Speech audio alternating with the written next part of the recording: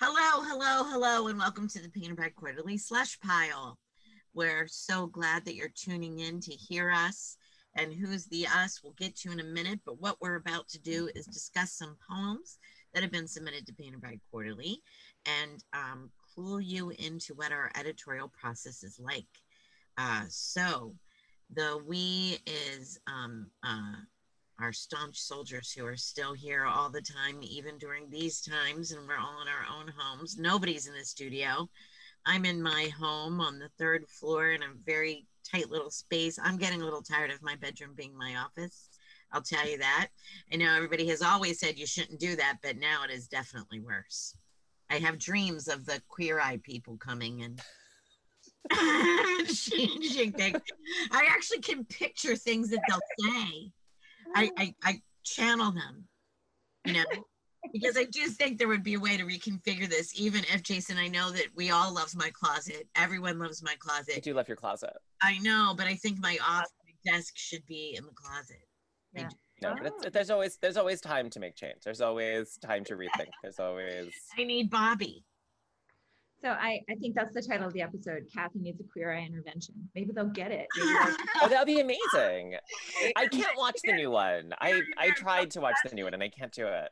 You'll especially love this, Marion. Tan would go, black tank tops, love. Black tank tops. Time ages ago, but it's probably happened in others. One of the AWPs, Marion and I realized that we had each packed about half a dozen black tank tops. A person. In my little house. That's pretty much what I still have consistently. So I know what they'll say. But anyway, so that's me and that's where I am. And where are you, Jason? I am in Brooklyn, where I remain in quarantine, where we have gone from being, at least as of this recording, we are no longer the epicenter of the outbreak in the United States, and we're actually doing quite well. But I am at my mother's writing desk. I have her secretary desk. It was the one thing, well, there were two things that I really wanted of hers after her death. And one was the desk, which I have, and the other was a princess phone that mysteriously disappeared. Aww. But the desk is wonderful, and I am in Brooklyn. Yeah. I love it. Your bookcase is so impressive. It looks like one of the virtual ones. Thanks. I know people, it's funny because people think it's a background because it's just this wall of books. So whenever anyone chat, and like people in chat will privately say to me, like, is that a background? It's gorgeous. And then I'll reach back and pull a book off the shelf, like a special effect. That's great. It is in fact a background because you guys have seen it. When you can see my third floor attic space, I look like I'm crazy. That's right. The angled ceiling, it looks like I'm Alice in Wonderland or something. Mm-hmm. Melting room. But anyhow, let's bounce the virtual ball. See how time and space doesn't matter. That's one thing we've already known, but boy, is that hitting home. Because there's Marion and Samantha out a little bit over 6,000 miles away from us. You're right here in our virtual room, at least. So, hi, Sam. Hi. My name is Samantha Nukerbauer, and I am here in Dubai, and also semi-quarantining here, but things are getting a little bit better here too, I think. And that's yeah. Excellent. Sam, I missed you already. Are in separate. You're in the two big cities. You're in the Twin Cities. I forgot that you're in Dubai. Great. Yeah. Great. All right. Yeah. Marion, you're obviously at home. I'm still at home. And I have arranged my desk area so I'm forever next to this blank wall, like this blank corner wall. So it's totally, totally mysterious. Not really. That's just, a blank wall behind me. But I'm here in Abu Dhabi and I'm so glad to see your faces and I can't wait to talk about these poems. Yeah. I think that we might talk about Sam for a second though. There might have been a little social activity that the Painted Bride Quarterly family needs to announce. Some times. Yes, I am engaged. Woohoo! It's a once in a lifetime thing for me, so it's very good. Mabruk and Mazel Tov. It's wonderful. What a terrific story you'll always have, of when it happened and all that, all the circumstances around it. Oh, definitely. Like in the time of Corona. Right. Right? It's true. Yeah. So great. So wonderful. For just one more minute in case they ever do listen, because I do listen to Jonathan's podcast and I love it very much. I highly recommend it. But what is his podcast? I don't know this. It's called Getting Curious or just Curious. Hang on one second. With Jonathan Van Ness, and he interviews Getting Curious, and he is so Jonathan and brilliant and makes even really terrible topics somehow entertaining. It began, I mean, now it's COVID, right? But it began as just anything he was curious about. Like he interviewed a woman about bugs. It'll be it's all different topics. Lately, it's been more about all the things that are happening, but like I'm looking right now. One is, why is the census so majorly effing important? Oh, yeah. Interviewed somebody from the government about why the census is important. How can Democrats be anti-racist? Are cicadas the only ones having a hot girl summer? Right? So this is what I mean. Yeah. So anyway, if he's listening, if any of them are listening, thinking that Getting Curious, back to Philadelphia, really, Queer Eye has never done an entire family. And I think that it would be fabulous if they did me and my 3 children. I think it's a good idea. Don't you think that's an amazing idea? I think it's a really good idea. Yeah, that Jonathan himself would be able to make fun of the fact that I've had the same hairdo since I was born. And I knew you were born with bangs. I knew it. I've always suspected, but I had no one to confirm it with. Super straight hair, and my daughters don't have the bangs, but we have the same hair. Like I could just hear him teasing us about that, right? And Bobby will do the desk thing, and it'll be fabulous. What he'll say to Haley is floral, floral, floral. Because that's all she wears. Anyway, well, all right. So back to Samantha for a moment, right? So I doubt you're going to need much help, right, in coordinating your global festivities. But in case the Queer Eye team come for Kathleen, we'll buttonhole them to get them to help too, because the wedding is going to be both in Philadelphia and Taiwan. Is that the plan? And in Taiwan, definitely. Well, Samantha has to invite the whole family. If you invite the whole family, the Queer Eye do like to come and get you ready for specific events. Okay, all right. I'm going to give you the wedding warning. Okay. Okay. You think right now that this is your big day, and that everyone's going to put you first, and that everyone is going to say, whatever you want, Samantha. And they'll say that when they call, whatever you want me to do, I will. They are lying. Everyone in your family and your friends will regard this as a referendum on how much you like, value, and care about them, and will rank where they are in the. So I'm just warning you, because at the beginning you think that they'll say that you're going to be it's your day, whatever you want, we're all here to be subordinate.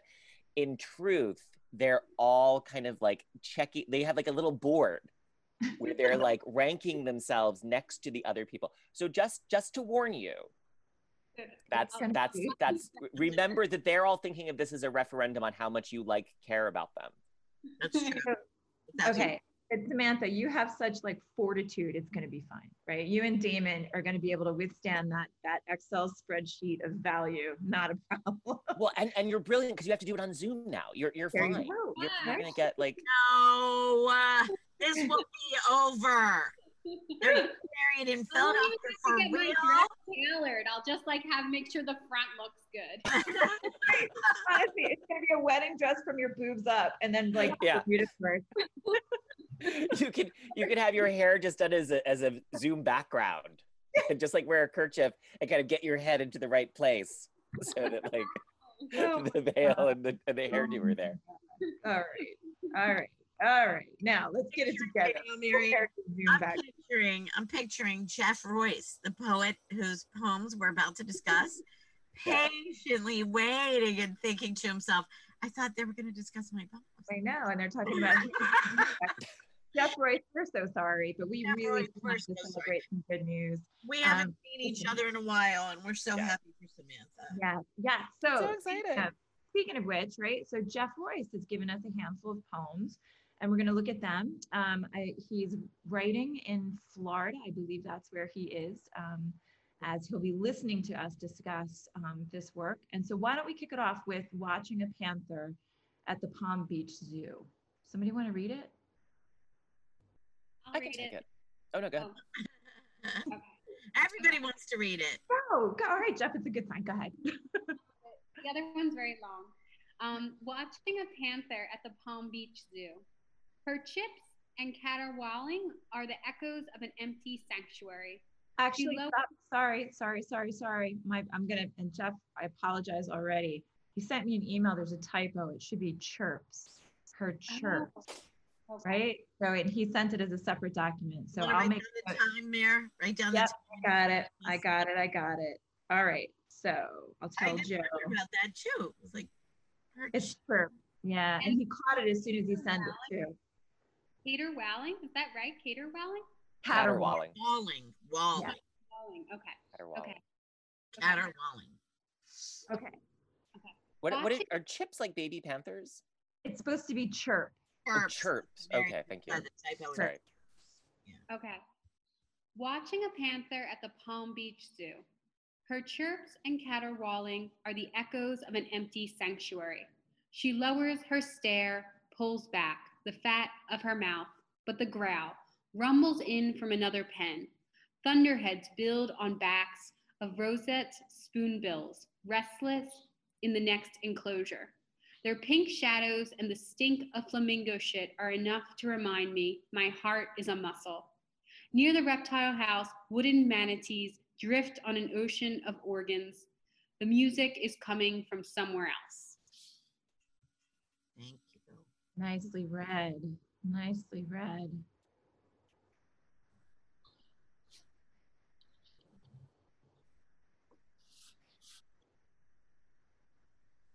I really love the penultimate stanza there. Their pink shadows and the stink of flamingo shit are enough to remind me my heart is a muscle. It's a muscle, right? I have a little trouble though with near the reptile house wooden manatees drift on an ocean of organs. The music is coming from somewhere else, right? And so I love the idea that that's organ music, but my brain gets caught on a pile of guts, right? Like on a pile of what? Guts, like organs, like have they been fed chum or something, right? Which is, whoops, sorry, but that's when I hit organs, I can't tell which direction the word's pointing, whether it's music or. You know what? Since they're wooden, I thought they were part of the organ. I thought that there's a big, elaborate organ in the zoo with wooden manatees carved in it. Oh. I made it all pretty right away. Look at you. I'm like dark pile of bilious guts, right? And it's funny. I thought wooden was just an adjective for the color of manatees, right? Oh, see, I just thought we're getting like such a description of the zoo. Yeah. Mm-hmm. I think my brain went to internal organs as well because of the mention of heart in the previous paragraph. So I was kind of already in that fly me territory. Yeah, well, then I would get totally stopped like Marion is. Then I'd be like, well, how could there be manatee organs just laying out there near the reptile cage?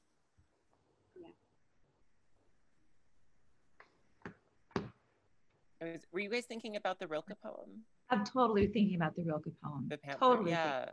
Right? Because I couldn't find the sort of, I mean, it's such a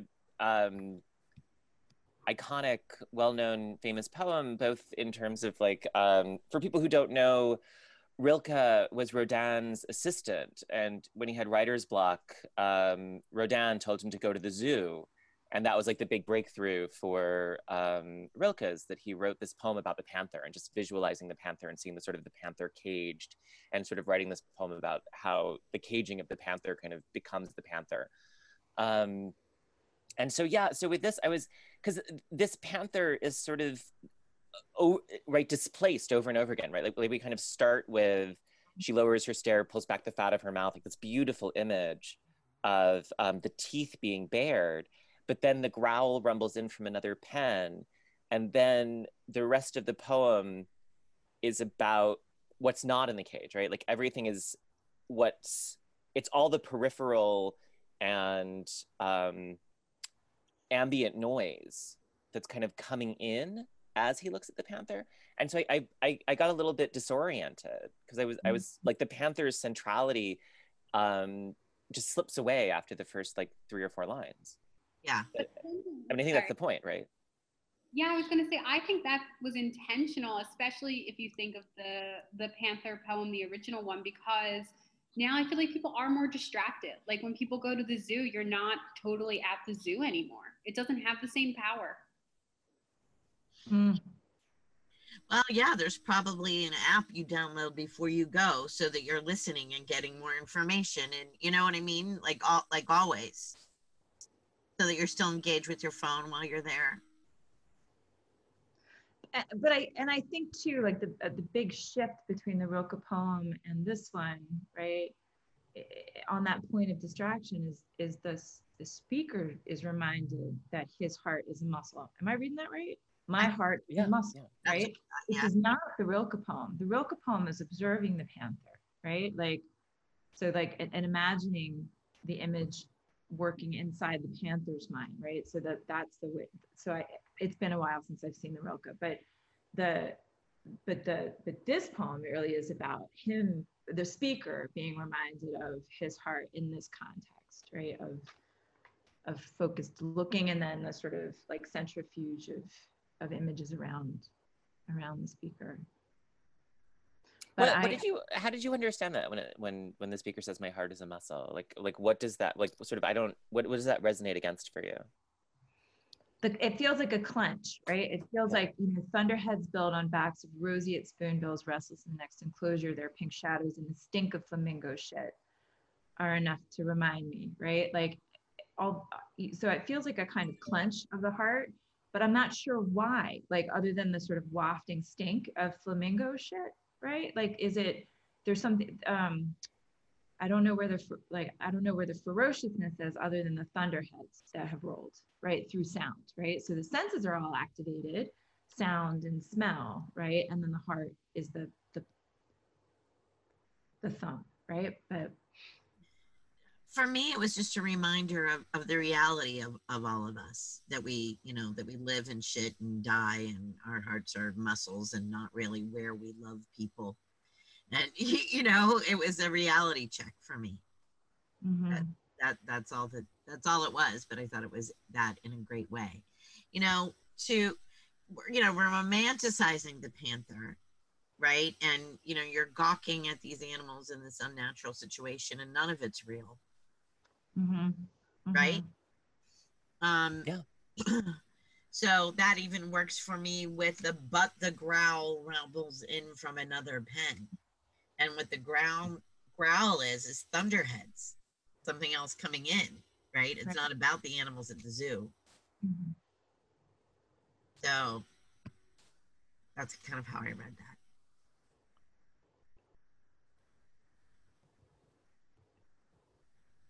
But what a manatee is, I don't know, other than that.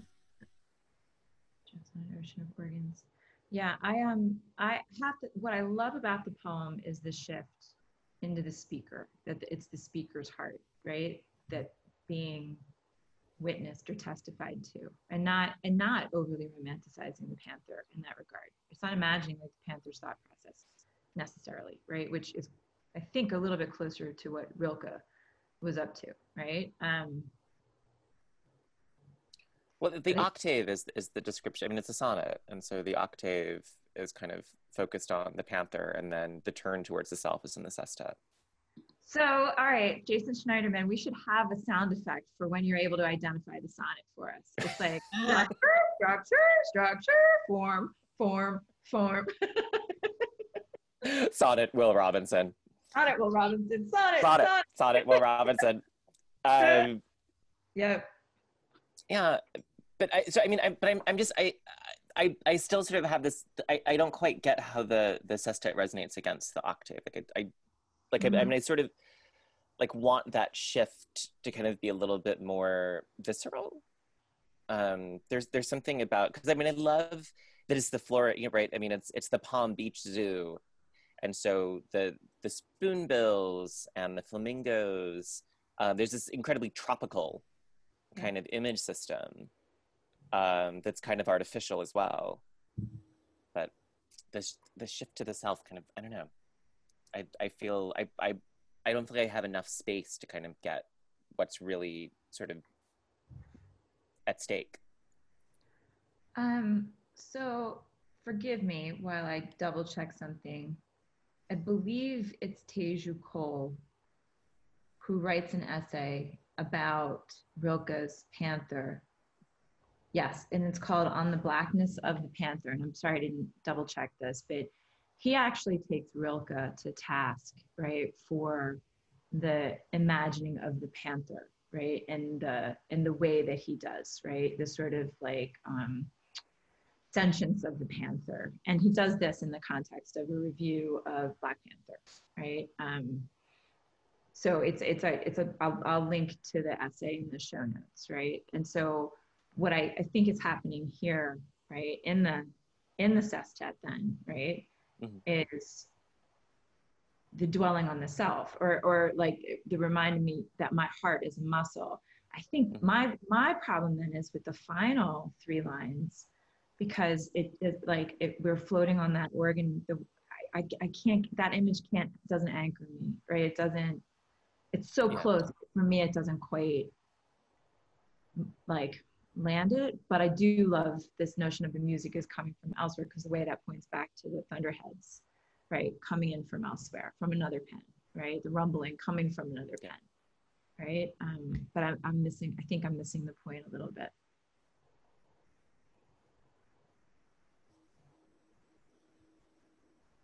Do you want to vote and move on, or do we want to keep talking about it? Let's vote, because we do have a handful of songs. Yeah. We have another couple. Yeah. Let's look at taking a vote there. I'm gonna swinging fists. Are we swinging yes. fists? Let's do it. We're all here. 1, 2, 3, go. Okay. Let's see what Jeff has next, because that one's going in. But we have more. All right, Jeff. All right, we're passing on the Panther poem, right. But we are going to read a poem now called Angel Trumpets. And do you mind? I want to read it. Is that okay? No, please. All right, so Angel Trumpets. Let me get it on my screen. There we go. And for just a little bit of context, just a scooch, I had to actually look it up. Angel trumpets are these beautiful flowers, right, that do look like trumpets, for those of you who are, a boneheaded gardener such as myself, right? So angel trumpets. I have this 1960s sitcom desire to frolic on the back lawn. Our shirts will be fashioned after white sides of ranch-style houses. Our hearts will take shapes of plastic Adirondack chairs. The kids can blow bubbles that'll satellite the shed like little acrylic space shuttles. In the linen-scented afternoon, the backward stumbling sunlight will brighten angel trumpets, drooping polished shuttlecocks swinging like clean sheets in the here and there breeze. And I'll pick one for you, and you'll remark that the day has smelled just like a fresh haircut. Then you'll kiss my cheek with the same precision with which you clip coupons. And the girls, giddy from so much Frisbee, will roll their eyes and mock our tenderness. And we'll chafe them, and they will feign terror and scream like they mean it. And we'll prolong their terror by pretending to just miss them. but eventually we'll tackle them and splash onto the lawn, which has always been just weeds. We'll lie there breathing for a while, the four of us, our heads forming a circle in a way I imagine might have made an excellent cover for a Monkees album, before one of us, probably me, will spot the vultures circling, not menacingly, but in a shiftless existential sort of way, drifting on lava lamp currents. And I'll note how they resemble jets, not in shape, but in the way how we feel about them flies out in front of our voices. And then someone, probably you, will say, we are, after all, sitting in weeds. And I'll say, what? And the girls will squeal and scramble to the badly cracked patio where they'll pick beggar ticks from one another's backs. And by now it's dusk dark, and a fat tarantula moon is crawling up over purplish clouds. Then, shit, what do we do about dinner? And Papa, I still have homework to finish. And God damn it, why are you crying? Stop crying. And you tell me we don't even have an angel trumpet tree, and your breath smells like sparklers. And the sparklers in the black air are scrawling something that vanishes before I can get it. I don't get it, I say. And you say, you never get it. And I say, just go to bed. You can do it in the morning. And I put a movie on so we can all sleep. And we eat popcorn and freezer pops for dinner. And I tell the kids, that's life. And they're like, great. Thank you. Nice, well read. Thank you. I dig so much about this poem. Get into it. Tell us, yeah. Big. So perhaps I'm just the demographic for this, right? With the 60s sitcom and the Monkees reference, right? And describing angel trumpets like drooping like shuttlecocks, right? From, yeah, I mean, it's just, I've been in that backyard and I wanted to marry Mickey Dolenz and my sister was going to marry Davy Jones and we were all going to live this like, you know, 1960s style paradise. But it was always just weeds in the backyard. It's always ever been just weeds, right? Drifting on lava lamp currents. Lava lamps. My God, they're majestic. And hot. Very, very hot. Yeah. I don't have my lava lamp anymore. I had one in college. Did you? I did, yeah. It was a retro thing. I mean, you know, like Well, see, it was close to like original old gangster lava lamp when I was a kid, right? So.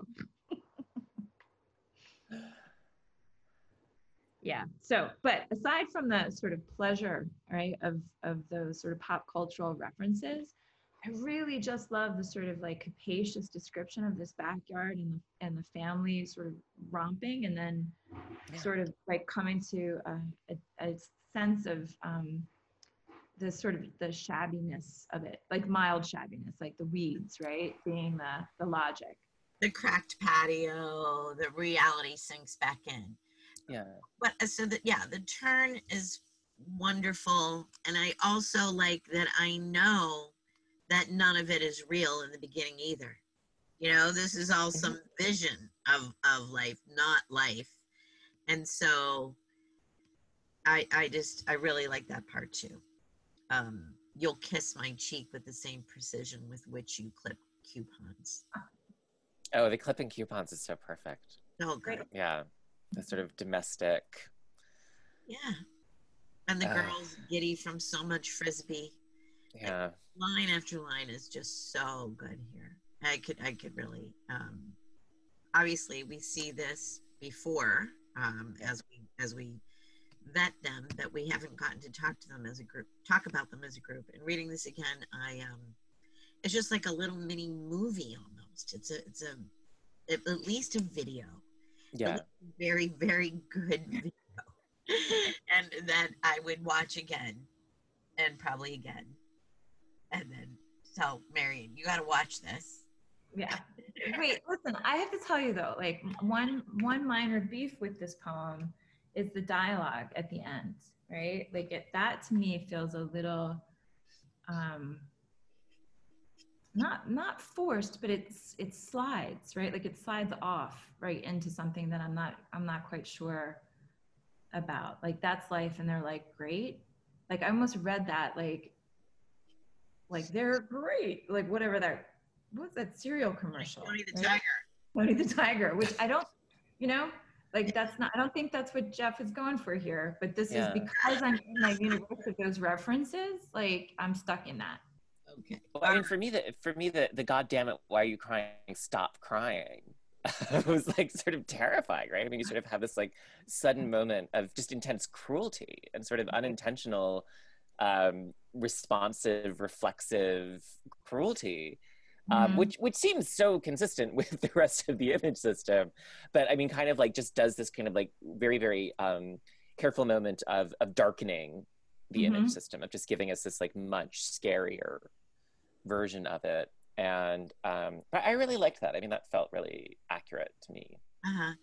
The darkness kind of escalates for me, right? After all, we're sitting in weeds, right? And then it gets to that, you know, shit comes first.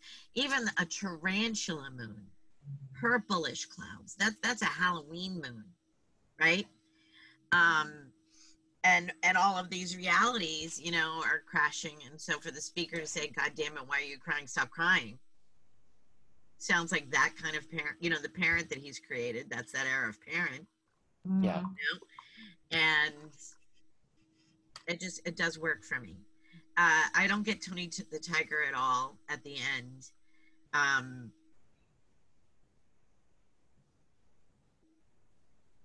I don't know. It does, that ending, I can see why it might bother people, but it does not bother me.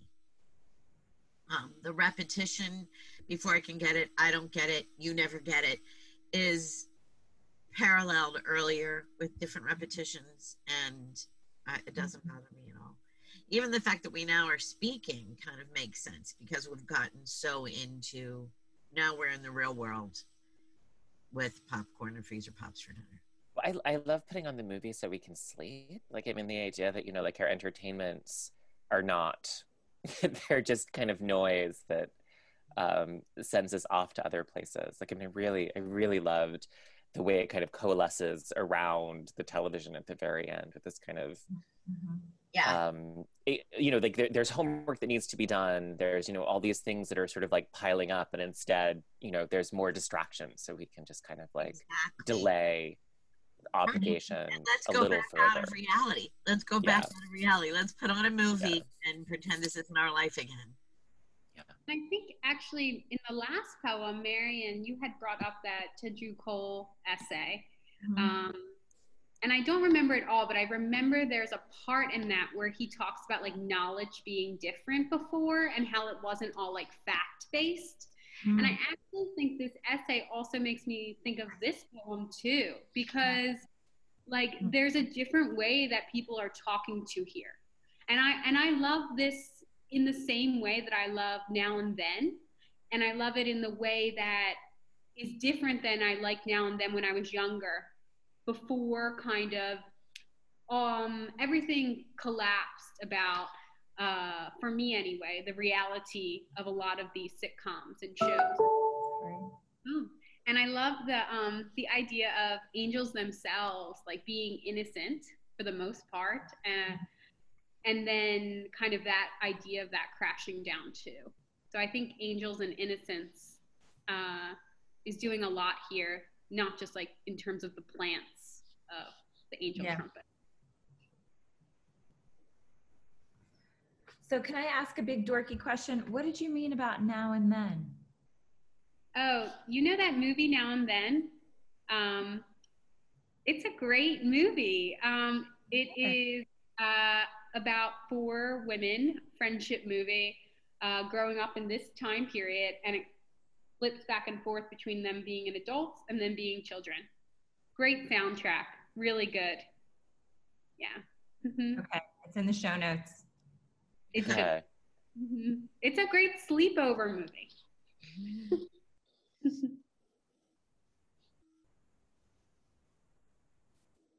Now I feel bad about not having seen it. I'll go watch it right now. We'll pause the recording. We'll all watch Now and Then. We'll have a Zoom and we'll come sleepover. back and We're all finish. gonna have a Zoom sleepover party.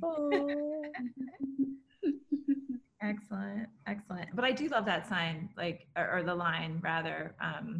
We are, after all, sitting in weeds, right? Like, sure, of course you are. It's dandelions and crabgrass, right? Like, I know that one, right? There's a sort of weird pleasure of recognition, right? It's not quite nostalgia, right? But there's like a, you know, the way, you know, that sort of like cultural knowledge is passing through these images and these references. And it's got that creepy edge. It's got that darker underbelly. Yeah. Do you want to, are we good? Do you want to vote? Because I think we might be. What do you think? I feel ready. I feel ready. All right, ready? Okay, call it. 1, 2, 3, vote. Woohoo! And it's unanimous. All right. Boys, Woo! Angel Trumpet's so happy that we'll have that. Yay. Yeah, This nice. would be one now that we can just reveal and talk about it. Yep. Sometimes when something gets accepted elsewhere and we don't know and we read it anyway and then we fall in love with it anyway and then we find out we can't have it, I'll think about the poem for so long afterwards. It'll still haunt me. That one would have haunted me if we didn't get it. Yeah, I'd be sad. Or if the vote hadn't been yes, obviously. Right. Yeah, for sure. For sure. Yeah. And yeah, it's just delightful. Mm-hmm. Really, really great. I have this 1960s sitcom desire to frolic on the back lawn.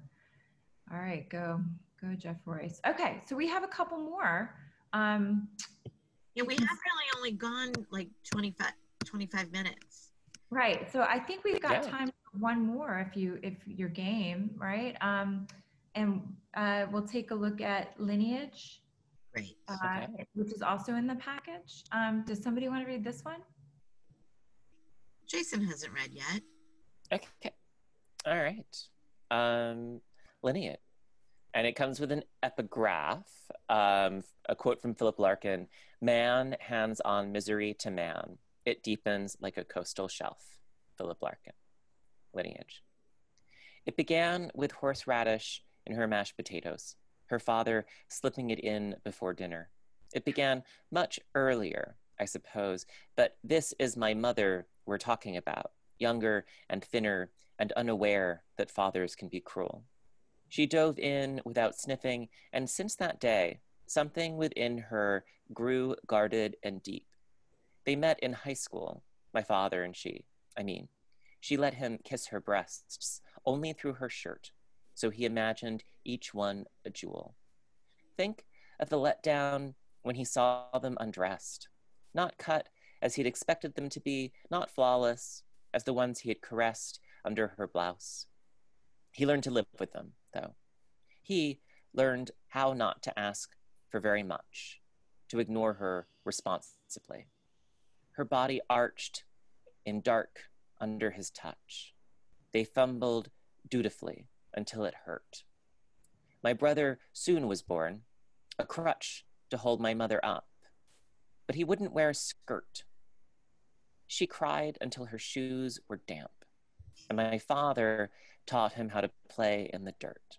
Let's try again, she begged, words pressing like a stamp on my brother's soft head, and I, too, was pushed into this world like a rudderless tramp.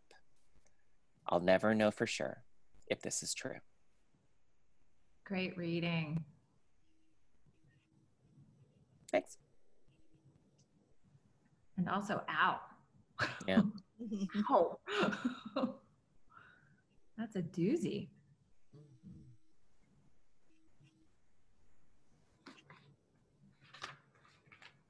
It's again that Rilkean right turn. You must change your life. I'll never know for sure if this is true.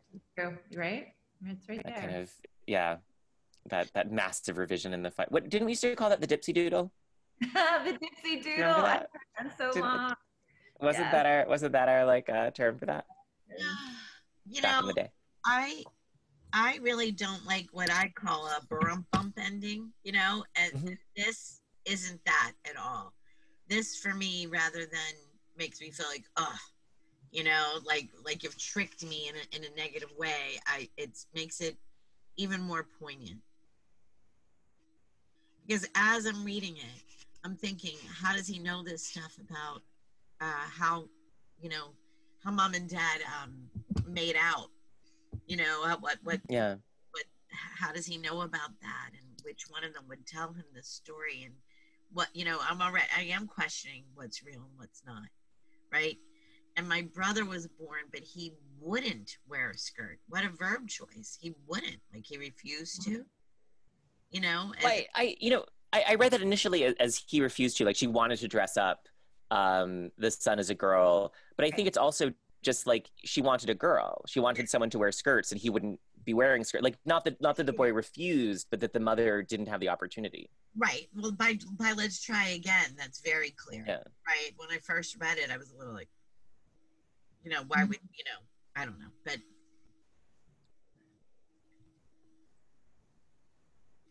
Yeah, I wanted the poem just. Oh, go ahead.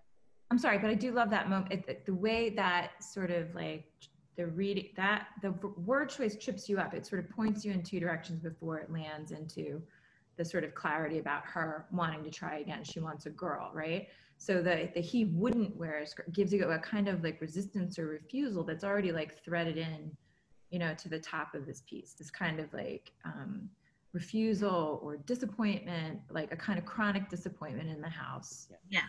Hayden, right? The life isn't fair, right? Dad slips horseradish in the mashed potatoes, right? And then, this marriage looks a little bit like settling, a little bit, right? And then she has boy children. Right. So things just, Can we just go back to the horseradish and the mashed potatoes, right? Yeah. What does that mean? Oh, so it looks like mashed potatoes, and it'll punch you right in the back of your head through your mouth. Right? It's like putting wasabi in your mashed potatoes. If you had white wasabi. Okay.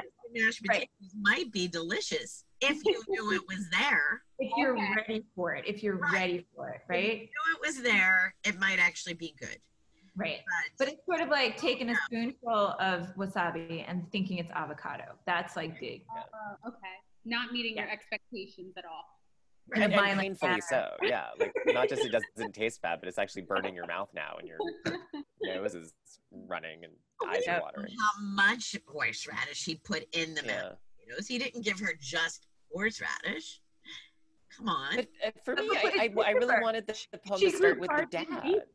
Right. I mean, the story about the horseradish is a great story, but it didn't feel to me like it actually kind of connected to the rest of the poem. That if what's at stake in the poem is kind of the mother's disappointment in both the marriage and her children, which are kind of the same unit. I don't know, the father, like that story seems like a great story, but it didn't feel like it really belonged here. Like I really wanted the poem to kind of start later. Even though they met in high school, my father and she let him kiss her breast only through her shirt. Right. I mean, that feels to me, and the line feels like it gets away. Like the line I think is too long, and it doesn't shape the cadence of speaking. Which one? Right? Which line? Throughout, she dove in without sniffing, and since that day, something within her grew guarded and deep. They met in high school, my father and she. She let him kiss her breasts only through her shirt, so he imagined each one a jewel. Like I just felt like there was the phrasing of the poem is much shorter than the line. That the line kind of each line you could almost split into like 2 or 3 sections. So I felt like there was like a way in which I kept kind of charging past the end of the line, which is one way to structure a line. But I don't know, I felt like I wanted like a little bit more guidance from the line in terms of how to say the phrases, and I felt like the lines were sort of like a little too long to really guide me. What do you think about the they and them clarifying the they with the I mean? It's very Larkinish, right? I mean, it's sort of a very kind of Larkin gesture. Jason, can you clarify what that means for our slushies?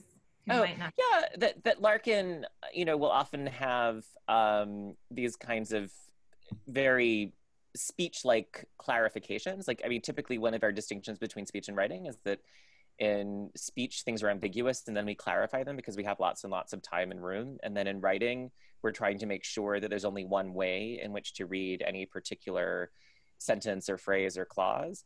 And we work really hard to kind of like go back over it to kind of scrub out other possibilities so that the reader can kind of go through it once in one particular way. And so one way to kind of recreate that feeling of speech is to have those kind of speech particles. I mean, you know, I'm talking about. And so Larkin does that in his work, where it's sort of like this kind of reminder.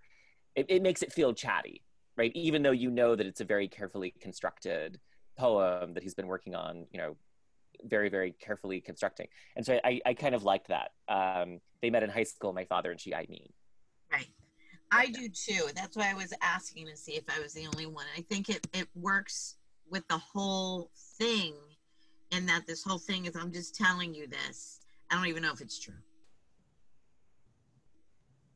Right? I liked it. I like that move in the center there. And I do like the horseradish story. Sorry, Jason. Okay. Well, how does the horseradish story connect to the rest of it? I think the answer is in the I mean, right? Because it's so compressed, right? As the reader, I'm rushing ahead. They met in high school, and I'm thinking, father and daughter? How's that work? Right? And then the clarification is husband and wife, I mean, right? And so it's that sort of juxtaposition, the hard abutting of father, daughter, then mother, father, right? For me, it rides on the line, right? This is my mother we're talking about, and she grew guarded and deep, right? And it's like 3 generations of failing her, that like her father is terrible, and then her husband is terrible, and then her sons, I mean, terrible overstates it, but these are ways in which these 3 generations of men have not been the right men. So, and that goes exactly to the epigraph. Man hands on misery to man. It deepens like a coastal shelf. And then deep is the mother's deep. She grows guarded and deep, right? So it's sort of like that. So to me, that's why the horseradish sits there, because it's like, you know, a sort of benevolent abuse. It's like, you know, it's a soft rug that's tugged out from under her, so she doesn't fall hard, but she's destabilized for sure. Well, just life not being what you expect. Very often, you know, she's tucking into the mashed potatoes and there's horseradish in there. Right. Picturing this bucolic life like the other poem, right? I'm gonna have a boy and a girl, and you know, and the white picket fence, and that doesn't happen either, right? Yeah. I think it's just life disappointment. Yeah. Yeah. Or not working out as one expects. I'm really intrigued still by the horseradish in terms of like, is it like cruel, or is it like her father was more of a prankster? Right. Right. And then what's I think interesting about that is her feelings about it could have changed over time. So that like when she's disappointed by the second guy, then it moves from being maybe something that was a joke to something that was cruel. So there's like a lot I think going on here with memory as well. Yeah.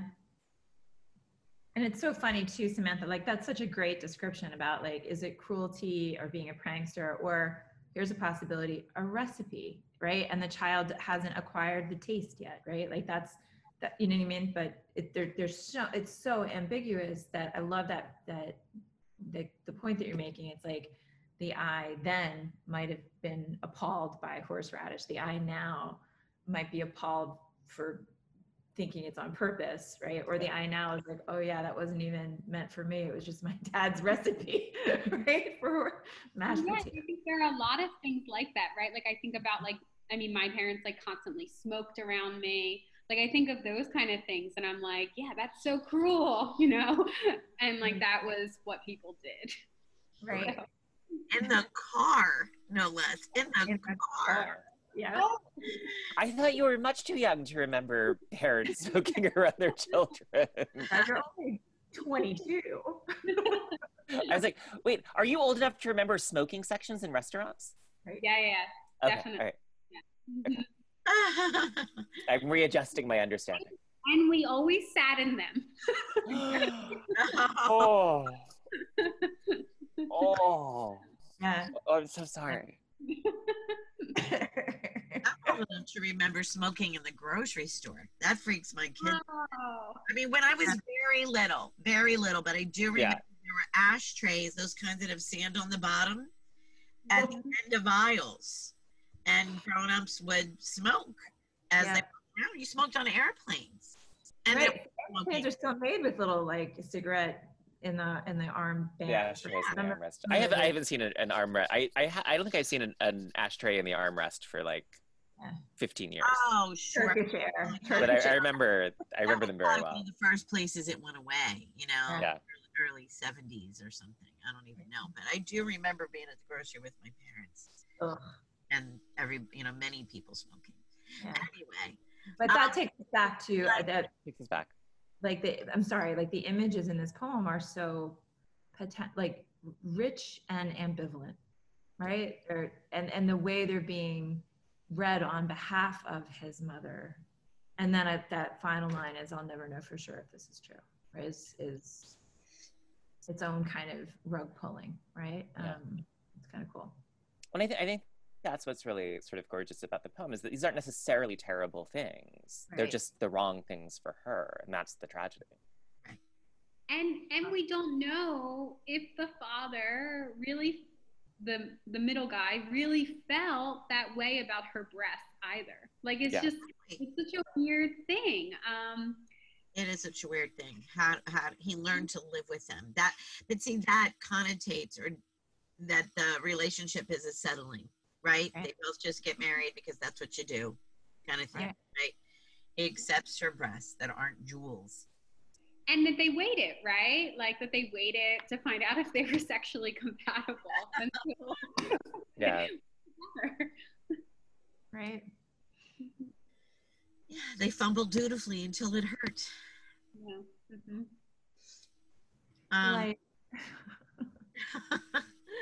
Well, and I really love the next to the last stanza in this one as well, with that "let's try again," she begged, words pressing like a stamp on my brother's soft head. Like the brother grew up knowing he was a disappointment in not being a girl, right? From the mother immediately, words pressing like a stamp on my brother's soft head, and imprinting there, right? Oh, okay. Your focus on those lines and Jason's earlier comment about the lineation is now making me see what Jeff is doing with rhymes, right?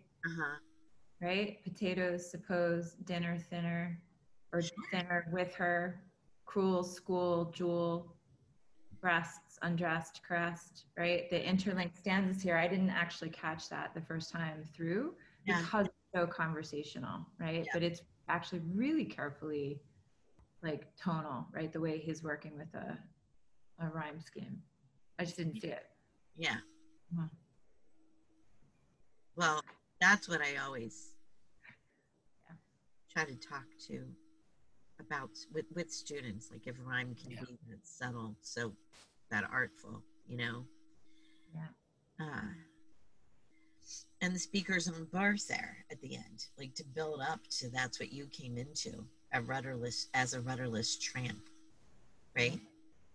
Rudderless, what a great word. I'll never. What? Should we vote? I think we're ready. And this. Okay. All right. 1, 2, 3, vote. And again, it's unanimous. Woo! Thank you, Jeff Boyce. Excellent.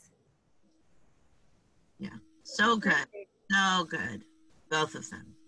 Yes. All right. Thrilled to have these poems in the upcoming issue of PBQ for sure. Thank you so much, Jeff Royce. And thank you for being patient too, because we were, hanging on to these. They were bouncing around our slush pile for a minute. So I'm glad that our editors scooped them up and found them and brought them to this conversation. And this is part of why, let's reveal this too. I mean, this is part of why we often take so long, right? Because the Abu Dhabi team already visited these for a minute, and then they were like, "Oh, this might be good fodder for the podcast." So we have been engaging with these poems for quite a while before it got to this point, and now the decision is made, and we're so happy that we get to publish. Yeah. Yeah. All right, Team Awesome. Well, this has been a lovely conversation about Jeff Royce's poems. Kathy always asks, is there anything else to report, anything else going on in our lives, anything we're reading or watching or want to report about? I just finished Andrea Lawler's Paul Takes the Shape of a Mortal Girl. Oh my God. So good. I highly recommend this. I highly recommend this novel. It's Paul Takes the Shape of a Mortal Girl? Yeah. Oh, sorry. Paul Takes the Form of a Mortal Girl. Paul Takes the Form of a Mortal Girl. It's fantastic. And if you lived through it's just, you will resonate against it at exactly the right vibration and frequency. Perfect. I just heard about this a couple weeks ago and read a little piece of it and was flabbergasted. It's amazing. And I was like, and it's like about 10 pages in, you're like, how can this be sustained for, like, how can this be a whole, like, won't I get, yes, this is going to be wonderful. Like once you're in, it's like it's a water slide. It's fantastic. Excellent. I'm gonna watch. This is funny. I think I'm going to watch Hamilton with my daughters tonight. Oh, nice. And it's 3 hours, but we're hoping that when it's over, that we start the new series. I Will Destroy You. It's so good. Yes, I've heard, and I loved her in Chewing Gum. Mm-hmm. And this is apparently her vehicle as well. Like, she did it all. She's the star and writes it and directs it and the whole 9 yards. So they're saying it's like a little bit darker of a Fleabag, and I loved Fleabag. So yeah. Did you watch it all, Jason? No, it's not all out. You get a new episode every Monday at 9. So I'm waiting. Oh, which platform is it on? It's on HBO. Oh, okay. Oh, all right. Well, that'll be weird. It's hard because you want to binge and you can't. You can't yet. I mean, if you wait another 5 weeks, you can binge. Yeah. But we're gonna because we're gonna be together and we all want to watch it. And we think it's fantastic. It has things in it I have never seen on television. It has things in it that I have literally never. I would have thought were unpresentable on television, and is beautifully done. Right. Excellent. I was listening to, as all I do is listen to podcasts. I was listening to It's Been a Minute with Sam Sanders.